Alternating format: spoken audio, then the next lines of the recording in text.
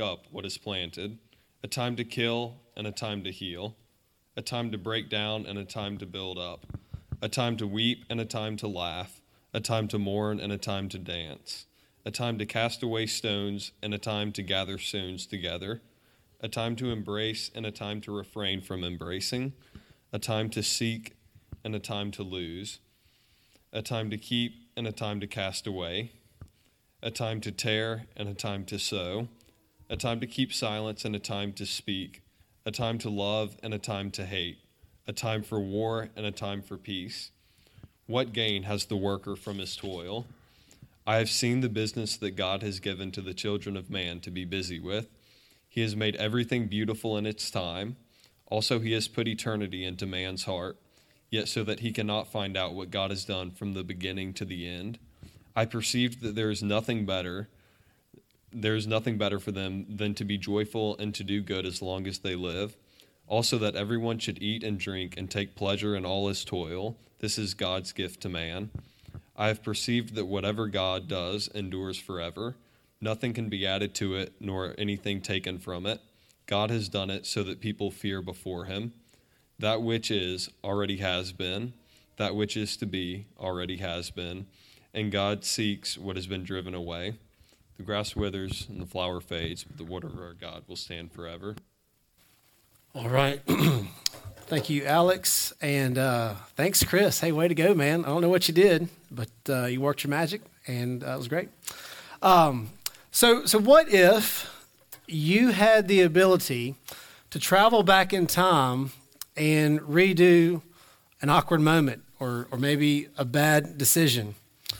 There's a movie that kind of explores this idea. It's called About Time. It's a sweet and funny movie. I should say it's not necessarily a family movie, so I'm not recommending everybody get together to watch this. But there's some sweet parts to it. And in this movie, the main character there's kind of like a family secret to where they can travel back in time and kind of redo these moments. And as they go through the movie, there's a few funny scenes where he has like a bad moment and he goes back and kind of does it over again. For example, there's a girl he likes. And so he goes up to this girl and, he asks her name and she says it's Mary. And he says, oh, my mother's name is Mary. And the girl says, so I remind you of your mother.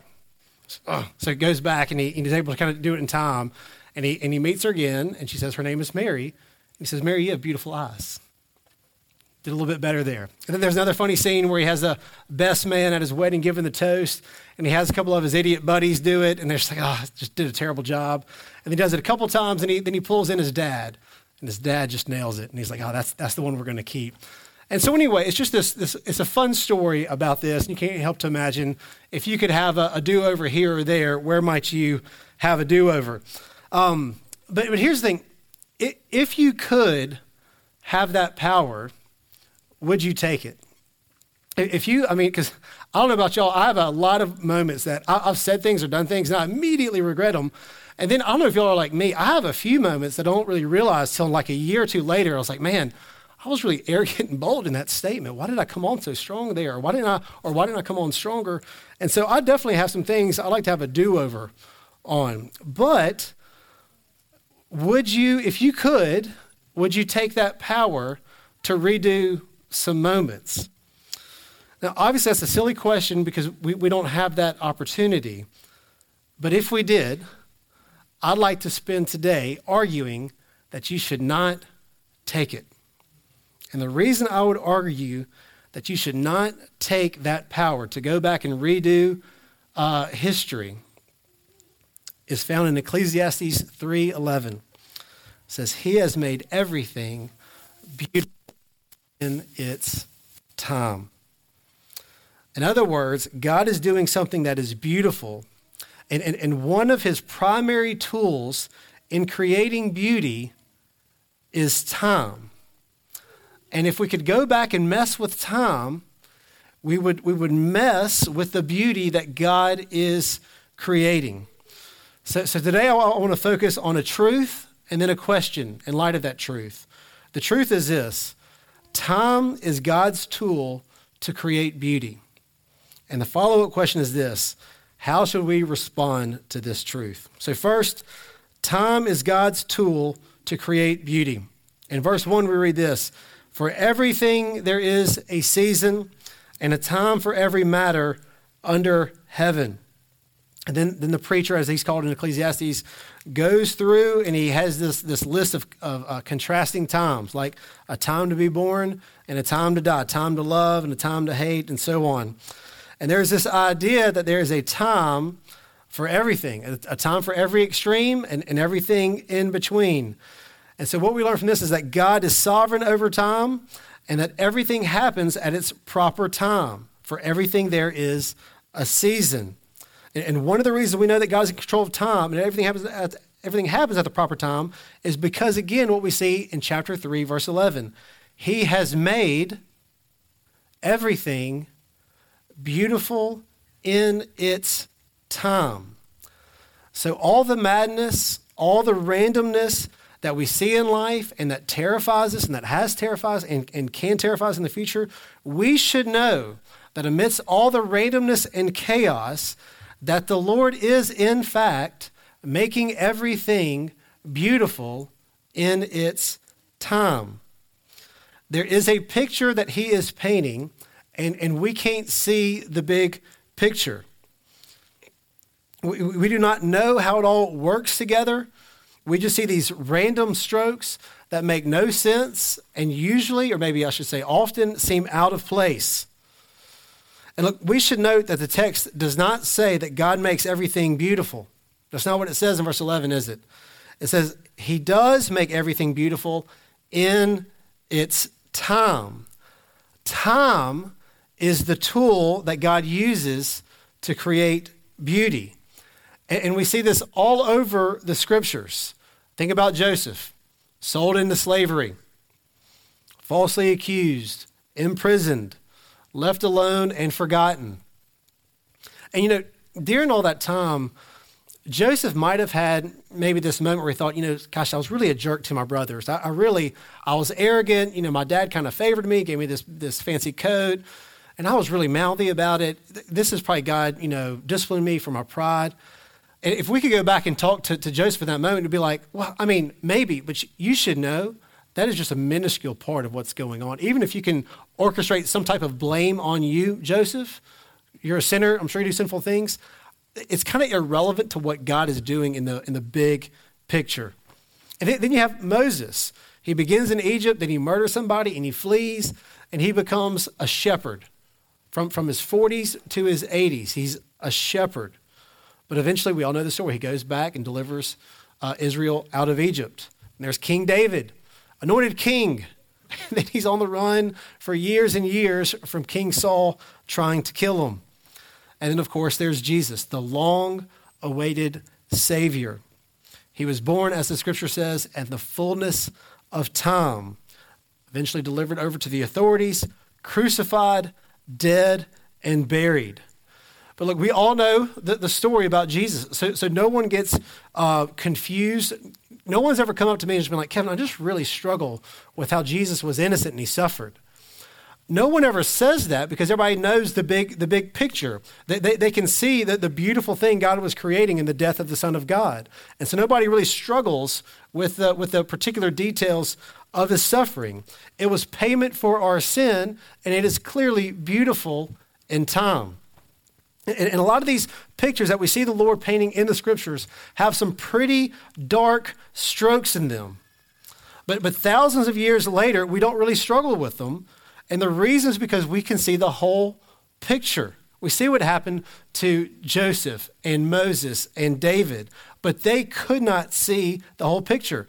And in particular, with the death of the Son of God, the only truly innocent man to ever suffer. The darkest stroke of human history is to us the most glorious moment in human history. We see this dark stroke, and it is beautiful in its time. Now, it would help me, and it would help you to know that God makes everything beautiful in its time. For me to know there was a time for me to be born, and there is a time for me to die, and the same goes for everyone I love too. I've shared before that when we had our first child, I had a hard time sleeping at night. And you probably know, it's like, well, because the baby's crying. Like, yeah, the baby was crying. But here's the other side. The baby didn't always cry. Sometimes we'd go to bed, and I'd wake up in the middle of the night, and it's silence. I think something might be wrong. And so for weeks, I couldn't sleep, and I was just anxious. And you know what was good medicine for my soul? And I'll tell you this, it was effective to me with an infant, and it's been effective to me all throughout. As y'all know, we are prone to worry about our kids. But what I find a lot of comfort in is a text in Psalm 139. And actually, Michael mentioned it in his prayer. But it's Psalm 139, verse 13 to 16. It says, "For you formed my inward parts. You knitted me together in my mother's womb. I praise you, for I am fearfully and wonderfully made. My soul knows it very well. My frame was not hidden from you when I was being made in secret, intricately woven in the depths of the earth. Your eyes saw my unformed substance." And here it is. Here's what was helpful for me. "In your book were written, every one of them, the days that were formed for me, when as yet there were none of them." There were days formed for Kevin Shoemaker before he was born. My days were written before I was born. There was a day I was going to be born, and there is a day that I will die. There's a time to be born and a time to die, and our God is sovereign over those days. We are no more in control of our day of death than we were our day of birth. And the same goes for our children and everyone we love. The good news is we cannot die before our time. The bad news is we cannot go beyond our time. And we take comfort in this. That whenever that day comes, even though it might be awful, it will be made beautiful in its time. There is a time to be born, and there is a time to die. No matter how dark the stroke seems to be in the midst of real pain, suffering, and sadness, we can know this: God is making everything beautiful in its time. Time is the tool that God uses to create beauty. But we need to accept that the Lord will usually not allow us to be privy to the bigger picture of what he is making. Look at verse 11. Verse 11 says this: "He has made everything beautiful in its time. Also, he has put eternity into man's heart, yet so that he cannot find out what God has done from the beginning to the end." Now, you should know there's some debate over the Hebrew word that is translated here as eternity. If you have the King James Version, that word might be world instead of eternity. I don't know if anybody has the NRSV, the New Revised Standard Version, but it translates that word eternity or world. It translates that word as a sense of past and future. And I'm actually persuaded to understand it as the NRSV translates it. I think the idea here, or what we see this word being explained as the verse continues on, and I think what it's explaining here is that God has put in us a sense of the past and the future so that in our hearts we are unable to figure out what God has done and what God will do. Or in other words, God has put, in regards to time, God has put a sense of mystery into our hearts. So here's what we can take away from this. Our God makes everything beautiful in its time. Even the darker strokes are serving towards this end. And God has put in us a sense of ignorance in our hearts about what he is doing, so that we cannot figure out what he is doing. And look, this can actually be encouraging to know that a beautiful picture is being painted. We just haven't been given the privilege to know what that picture is or what it looks like. You know, if you've ever watched the show Extreme Home Makeover, they will send the family away while they kind of, demolish and renovate the home. And usually at some point during the show, the family's off away on a vacation somewhere, and they show them a video of just tearing down the house. And the family usually laughs, right? And the reason they laugh is because they know it's getting torn down to get rebuilt. Like there's a bigger picture here. They're privy to the story going on, even though they don't know the details. They're not upset at the demolition. And the same is with us, is that we can be at peace with the demolition that we so often see, because we can know that even though we don't have a clue what God is doing, everything is being made beautiful in its time. So then, if that's true, and it is, how should we respond? It's my second point, or the question I want to ask in light of that truth. Look at verse 12 and 13. Verse 12, I perceive that there is nothing better for them than to be joyful and to do good as long as they live. Also that everyone should eat and drink and take pleasure in all his toil.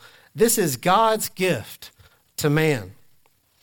So in light of there being a time and season for everything, and since we see that God is in control over these times and seasons, and because we will almost always be ignorant of what the Lord has done, is doing, and will do, what should we do? Well, the answer is clear in the text, isn't it? You just saw it.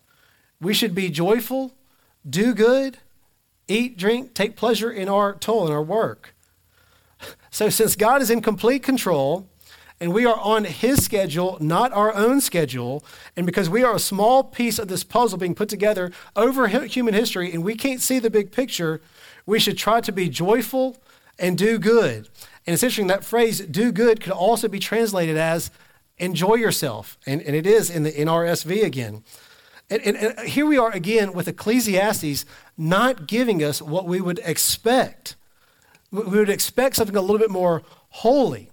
So what we just did, we considered the doctrine of time and God's sovereignty over time. And we don't assume that the application would therefore be happy and enjoy yourself. I mean, for some of us, that almost seems anti-Christian. Like the job of the pastor is to get that idea out of your head. Like, hey, quit trying to make life about being happy and enjoying yourself. But then we get to Ecclesiastes and it says basically that. Be happy and enjoy yourself. Well, look, I should say this.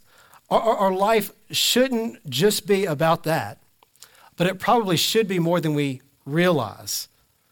And that idea of enjoying ourselves and being happy might be holier than we realize. And that certainly seems to be what Ecclesiastes is teaching us. And isn't this where we ended last week, if you'll remember? We talked a little bit about the pursuit of pleasure and wisdom and work. And if we see those things as the thing that will deliver, the thing that will complete us and make us happy, then we will inevitably find those things to be terribly disappointing.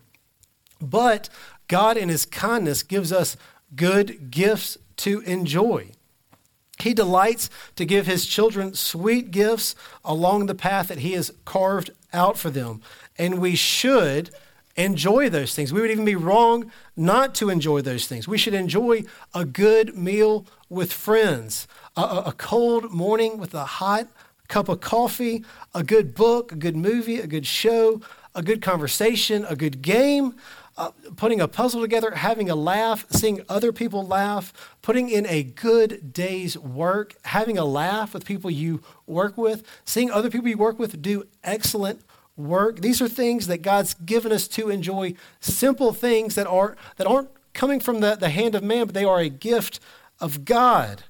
And the enjoyment life, as we see in chapter 3, verse 13, and going back to chapter 2, verse 24, it's a gift of God. But if we make it our life and ambition to do this, then rather than see it as a gift, it will ruin the enjoyment of the gift. And look, there's a fine line, and we tried to hit on it last week, but if you pursue joy, if you pursue pleasure or wisdom or work as your ultimate happiness, you're going to miss it. You're going to end up disappointed. But what we see here is that God does give us these things as a gift for our enjoyment. And since God is the giver of this gift of enjoyment, we glorify God when we enjoy it to the full. So in review, time is the tool that God uses to make beauty.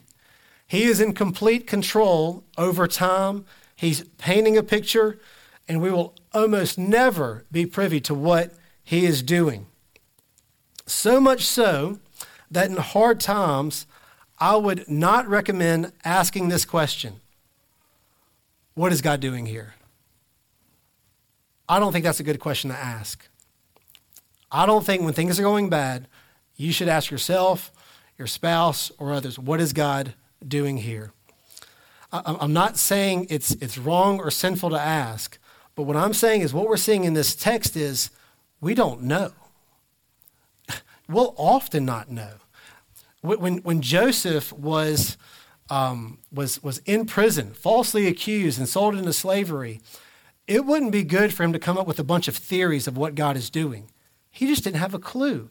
He would most certainly land on some bad ideas. Or David, when he was running away from King Saul, what's God? Or Moses, like they would not do well to ponder and come up with theories on what God is doing. There's some big overall things that we can kind of grab onto to hope in God and trust he's working all things together for good. But to come up with exactly what he's doing at any one time, I would not recommend asking that question. Because look at what we see in verse 11, chapter 3, verse 11. God has put eternity or a sense of time into man's heart, so that he cannot find out what God has done from the beginning to the end. God does not intend for us to always or even often know what he is doing. And for that reason, we should simply enjoy his gifts in life along the way. And finally, and ultimately, all of this should provoke us towards worship. Look at verse 14. Verse 14 says this, I perceive that whatever God does endures forever. Nothing can be added to it, nor anything taken from it. God has done it so that people fear before him. What God does endures forever. It cannot be altered, and that should cause us to fear him. Or again, as the NRSV captures well, it should cause us to stand in awe before him. He is God, and there is no other before him or above him. All time is in his hands. No one knows the beginning and the end. He does. And whatever he is doing is what truly matters, and it will last forever. So be encouraged. Time is the tool that God uses to make all things beautiful. And look, this teaching here isn't unique to Old Testament poetry. We also have it in the New Testament in an epistle written by Paul. Famously in Romans chapter 8, verse 28, where he says, and we know that for those who love God, all things work together for good, for those who are called according to his purpose. And if that is true, then everything doesn't depend on us. And we can take a minute and smell the roses and enjoy the good gifts that God has given us along the way. You're supposed to enjoy these things that God gives you that are extremely ordinary things. And let the wonder of those gifts, big and small, provoke you to worship our God who is kind to people who don't deserve it. He does all things well. He uses time to make all things beautiful. And whatever you're going through now that might seem so ugly now, you should be encouraged that that thing will actually be beautiful in time. We can throw out some scenarios, and you say, Kevin, how can this be beautiful in time? And my answer is, I have no clue. I don't think it can be, other than by faith. And then we have a God who, in the darkest moment of human history, when the death of the Son of God happened, somehow that worked to be the most glorious moment in human history. So since that is true, if you had the power to go back and alter time, an awkward moment, some bad decisions, I would say, please don't do it. God is making everything beautiful in time, and you're going to mess with it. Leave it alone. I know it's hard. Leave it alone. He's making all things beautiful in time. I mentioned earlier that movie I watched called About Time. At the end, the main character chooses to not travel back in time anymore.